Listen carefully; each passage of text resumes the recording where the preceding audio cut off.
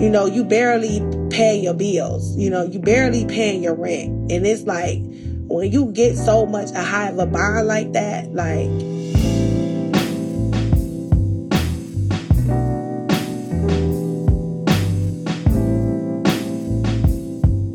Welcome back to A Steep Road to Freedom. I'm Malikta Malaku. And I'm Selena Cumming. For those tuning in for the first time, A Steep Road to Freedom is a limited series podcast from the ACLU of Ohio. We're here to build a bail reform movement, educate the public, organize our constituents, and mobilize for change. We're covering everything from pretrial 101, conservative interest in bail reform, risk assessment tools, intersectionality, and more. Last week, we decoded risk assessments, which are algorithms designed to predict the likelihood that someone will flee if released from jail and any potential danger they may pose to the public. We revealed their inherent flaws with a decorated academic and bail reform expert, Professor Stephen DeMuth. This week, we'll have a pronounced focus on youth. We're covering everything from the phenomenon of bindover, youth housed in adult facilities, young people forced to raise bail for parents and guardians, and the no bail option for detained young people in our state. Malikta, how do you define detained youth? Detained youth refer to young people awaiting a hearing, a sentence, or placement in a residential or detention facility. In Ohio, hundreds of young people are detained in a restrictive setting before they've been formally charged, most of whom are apprehended for low-level, non-violent offenses. So getting back to bail, is there a bond schedule for juvenile defendants similar to how the adult system works? No bond schedule, but I want to remind our listeners that people under the age of 18 are not eligible for bail in the state of Ohio. Youth in detention are required to remain incarcerated until their next scheduled court date or placement order enacted by the judge. And if you look nationally, 4,000 young people are detained for technical violations of probation conditions or for status offenses, which are behaviors that are not law violations for adults, like disturbances in school that are reported to police officers. And for almost a quarter of all youth in juvenile facilities, the most serious charge leveled against them is a technical violation. And what constitutes a technical violation? So this can range from simply failing to report to a probation officer, attempting to run away, incomplete community service requirements, or falling short on follow-up referrals. These minor violations can result in long stays in restrictive, detrimental, prison-like detention environments. Almost half of youth held for status offenses are there for over 90 days, and almost a quarter are held in heavily restrictive facilities. And depending on the severity of the alleged offense, young people can be transferred to adult courts in a phenomenon known as bindover. Youth bound over to the adult system are then eligible for bail. However, bound-over youth continue to suffer the harms of pretrial detention given the relative age of arrest and limited access to finances.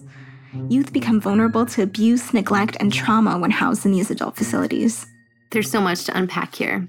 That's why I sat down with Kayla Burton, Policy Director for the Juvenile Justice Coalition. Let's take a listen. Again, my name is Kayla Burton. I am the Policy Director with the Juvenile Justice Coalition in Ohio, and we are a statewide nonprofit organization. We work individually and also in coalition with various advocacy organizations across the state and other state partners to advocate for and with Ohio's youth who have been directly impacted by the juvenile justice system, from prevention through to involvement with the adult court. So we really are focused on increasing positive outcomes for youth, particularly youth of color who are disproportionately affected by the juvenile justice system, families, and communities. And we also advocate for community-based, research-informed, and culturally appropriate supports and programs to help reduce and prevent youth involvement with the juvenile justice system. Incredible work. I do want to add for our listeners that the Juvenile Justice Coalition helped decriminalize truancy in the state of Ohio. Truancy is missing a certain number of days in school. Truancy and the criminalization of truancy disproportionately affected Black youth. So that campaign victory was huge and had, resounding effects throughout the state of Ohio, including where I worked prior to the ACLU at Glenville High School. I just wanted to say thank you for highlighting that. And that was incredible work that was led by our former executive director, who we lost earlier this year, Amber Evans. And so I just want to bring her name into this space and honor her memory and make it be known that that's part of what her mission was. And that's aligned with what our mission is now as we move forward. So may she rest in peace and power. Absolutely. So I wanted to discuss the status of juvenile bail and pretrial detention in the state of Ohio. What does that process look like? So in Ohio, the way pretrial detention works is that essentially a judge decides if kids get put into detention.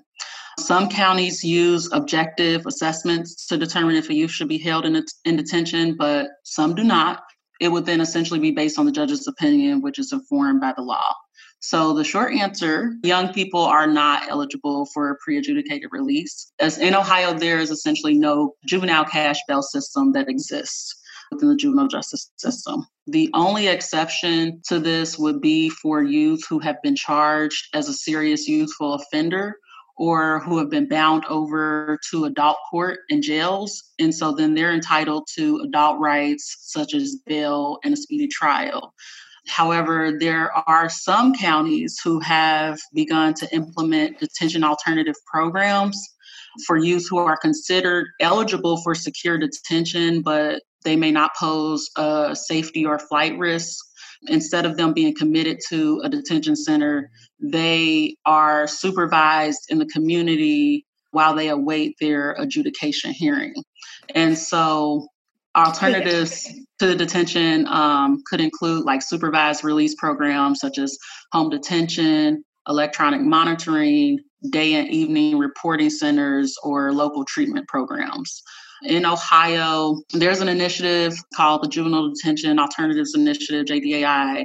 And in Ohio, there are 14 counties currently that have this program implemented. And it's a national initiative to work with counties to start implementing different juvenile detention alternatives. You mentioned that it's typically under the judge's discretion whether a young person will be sent to a restrictive juvenile detention facility, sent to a residential placement facility, or anything in between. Is there anything that's guiding a judge's decision? Can you talk more about judicial discretion in that decision? Yeah, so there are assessment tools, the Ohio Youth Assessment System, what judges can use to determine a youth's risk level. However, it's empirically based, but there are inherent biases that can be like included in these systems. So they're not always the best tools to use. And also, not all counties in Ohio have an assessment tool. So the problem with that is that if counties leave it up to the judge's discretion, any implicit bias that may be involved in making those decisions can affect the outcomes for the youth.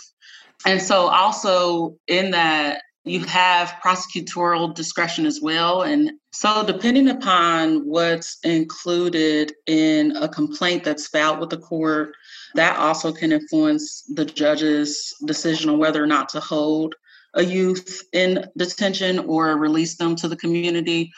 And that can be determined by law enforcement officers or prosecutors as well. Another part of the judge's determination on whether or not to hold a youth could be due to the fact that they don't have a family member to be released to in the community. So if a law enforcement officer, say, brings in a youth who's truant and they may not have a parent at home, then they wouldn't be eligible to be released. So there are a number of different ways that could determine what type of youth are being held in detention. So if a young person has an unreliable guardian or doesn't have accessible parental figures, maybe have some housing stability issues, they're going to be sent to a juvenile detention facility, even though they haven't been charged with a crime yet, even though they're still technically innocent, but simply because they don't have a reliable place to return. Yeah. Wow. And that's telling because, as we know, most detention centers, they have negative impacts on a youth's development. They can have long-term effects on a youth. So we further criminalize social problems and further harm kids by doing things that we think are actually supposed to help them. And it seems with so much under the judge's discretion that we're still violating this idea of young people innocent until proven guilty by placing them in these facilities. Absolutely.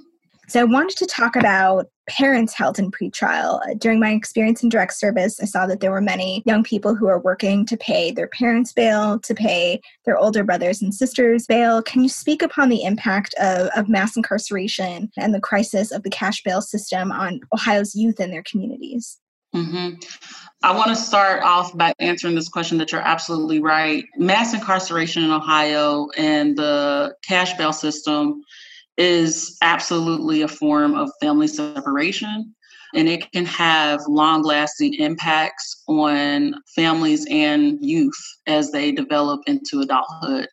And just nationally, some numbers that I've pulled is 1 in 12 American children, more than 5.7 million kids under the age of 18, have experienced parental incarceration at some point during their lives. That number should be appalling to people.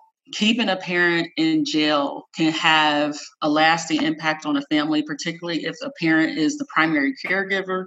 Around 80% of women in jail are single moms. And so just spending a short amount of time behind bars can lead to a parent losing custody of their child.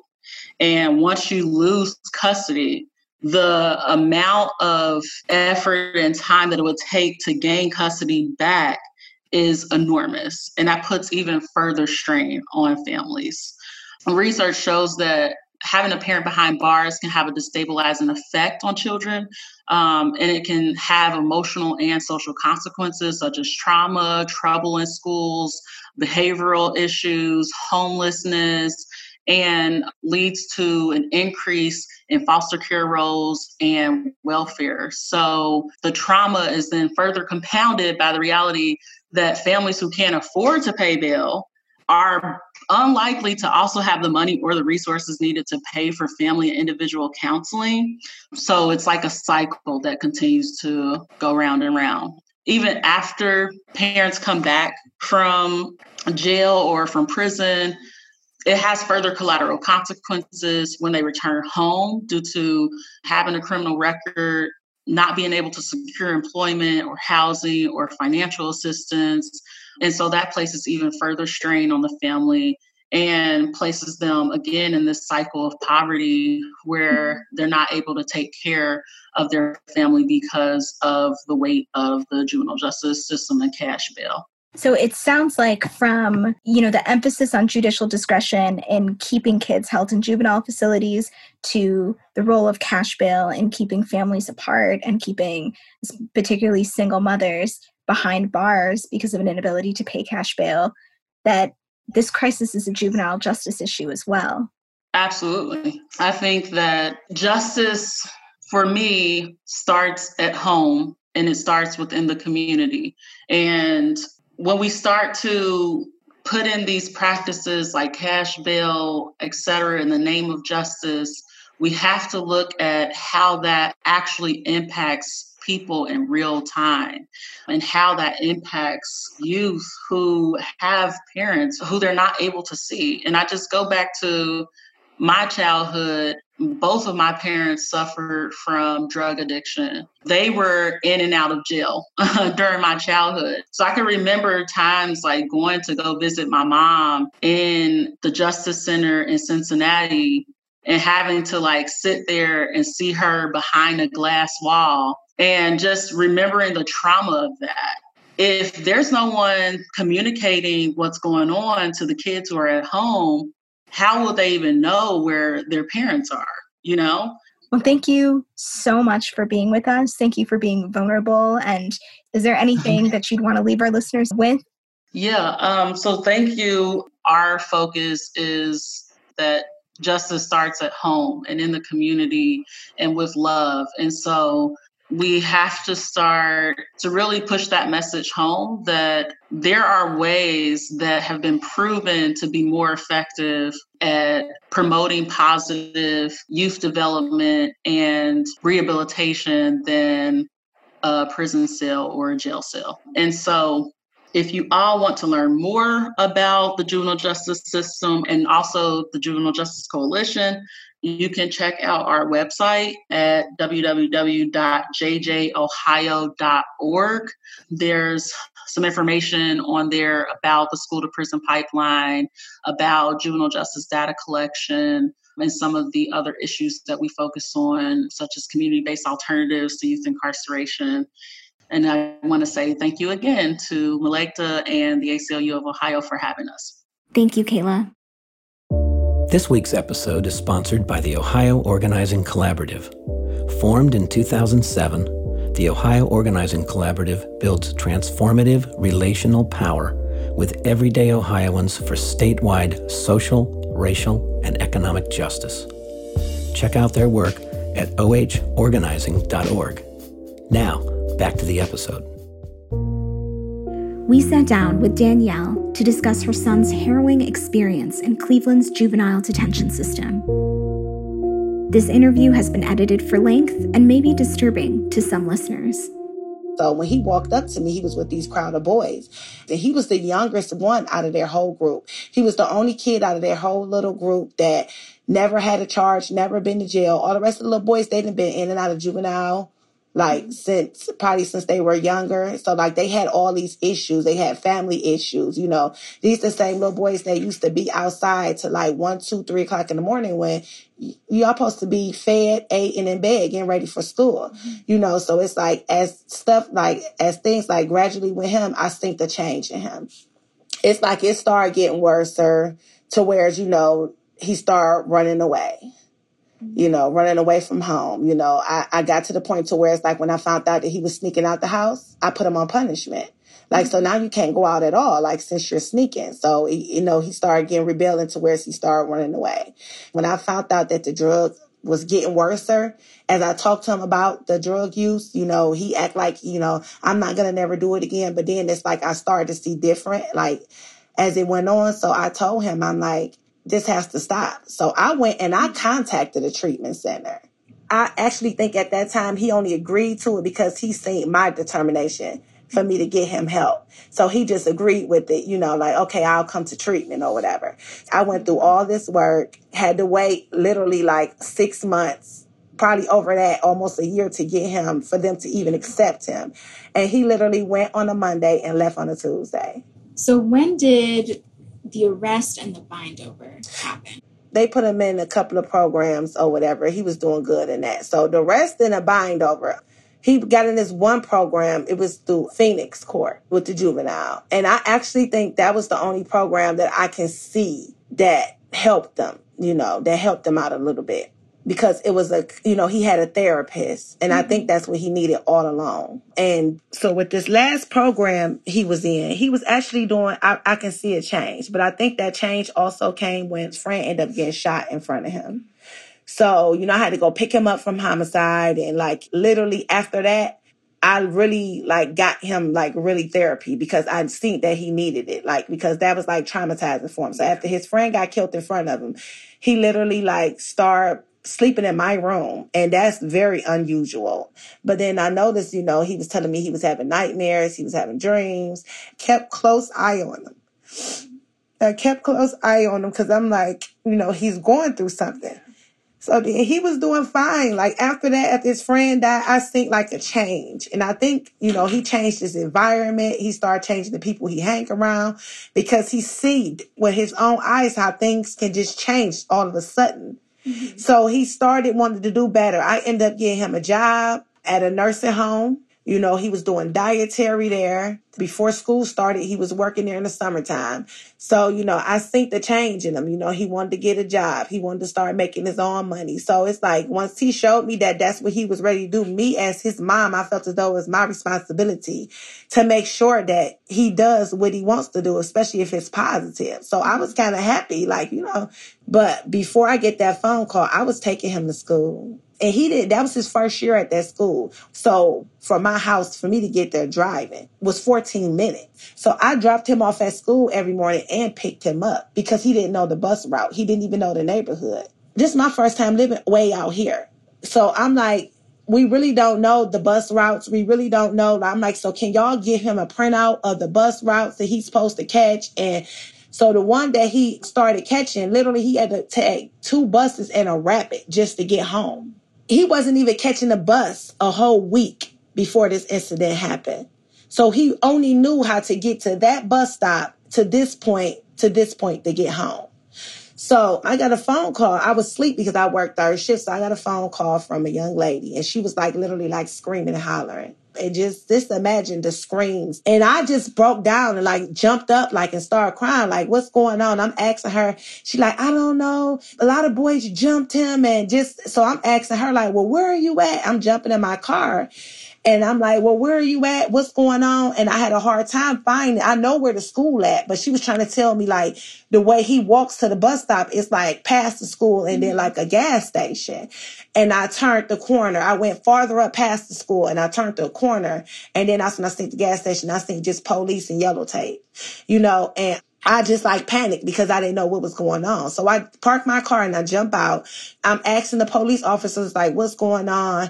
And they act like they don't want to respond to me. I said, he's my child. He's 15. Like, what's going on? They wouldn't let me see him. Like, just left me standing right there. I'm talking to principals and I'm talking to security guards from the school.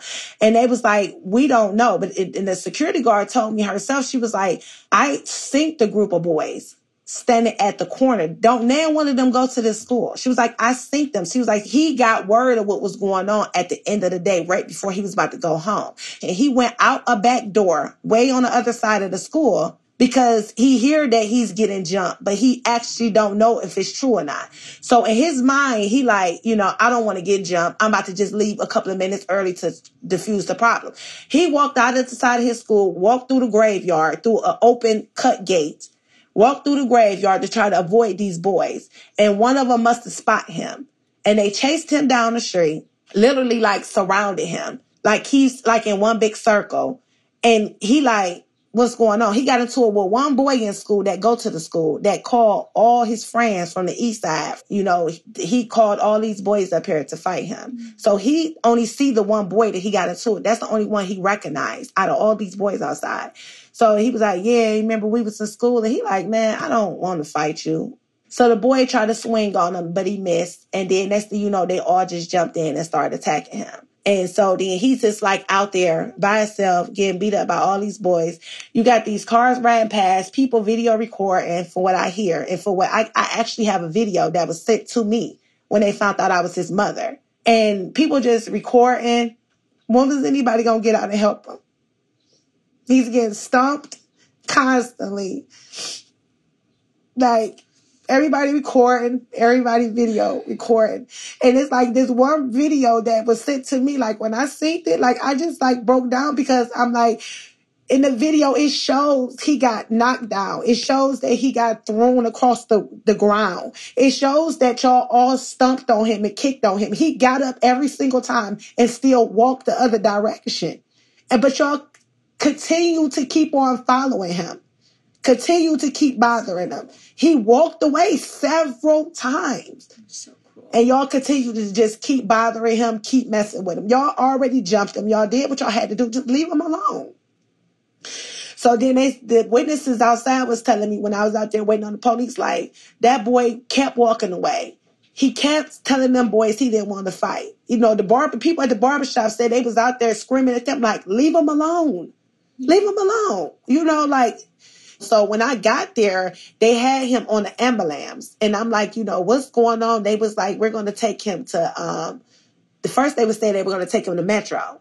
But then they was like, no, we can't take him to Metro because the boy he stabbed, he's at Metro. So they was like, we're going to take him to Fairview, Cleveland Clinic. So I didn't see him until I left my house, which was at night before I went to work, like 11 o'clock. So, I haven't synced him since then. So when I synced the ambulance pull up, I ran over there because I wanted to see my child when he gets off this ambulance. So literally when I ran to that back door, like, I just freaked out because it's like he didn't even look like my baby. Like, he was beaten, swollen.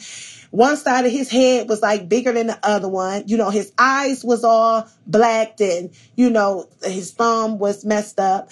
Like, he didn't even look like himself. Mm-hmm. And I'm just like, are you serious? Like, what was this all about? So when I synced the detective, he was like, oh, I do remember you. He was like, I remember your son too. When his friend got murdered, they took him downtown. They asked me permission to question him, and I gave it to him. So they knew him from a previous case, the same detective that was on his case. So me and my son's father was outside talking, and literally they waited until I came in by myself and looked through the mirror of the door and literally called me in there and told them not to let his father back there because I don't know that much about the law. I didn't know that I shouldn't allow them to question him. But see, they did that because they knew that his father would have never allowed that without an attorney. So they play on my weakness because I let them do it the first time in the other case.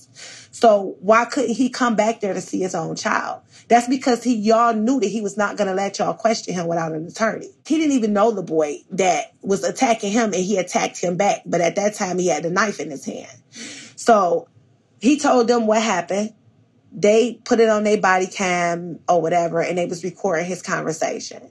So this one detective came to court on the prosecutor's side. So, he came at the court, he testified. He said in court that my son didn't have any bruises. Nothing was wrong with him. How is that possible when you get jumped? So his lawyers showed the pictures like, do this look like there's nothing wrong with him? Like, do you see his face? Do you see him? Oh, I couldn't see because I was sitting down and he was laying in the bed. It was just like every type of excuse in the world, that he had. He gets arrested in juvenile, and then they send him to the adult court. The bond over here, he gets arrested in juvenile. We was going through the court hearings. I guess it's like the pretrial or stuff like that until he got bonded over. His lawyer had hired a therapist, a doctor from a hospital to do his assessment because she felt as though he shouldn't have been bonded over. Mm-hmm. So she hired him, and he just was like, how you going to bond over a 15-year-old that don't even have a prior record? Mm-hmm. He doesn't have a record. So they bind him over, and he was, how old? 15. He was 15. 15.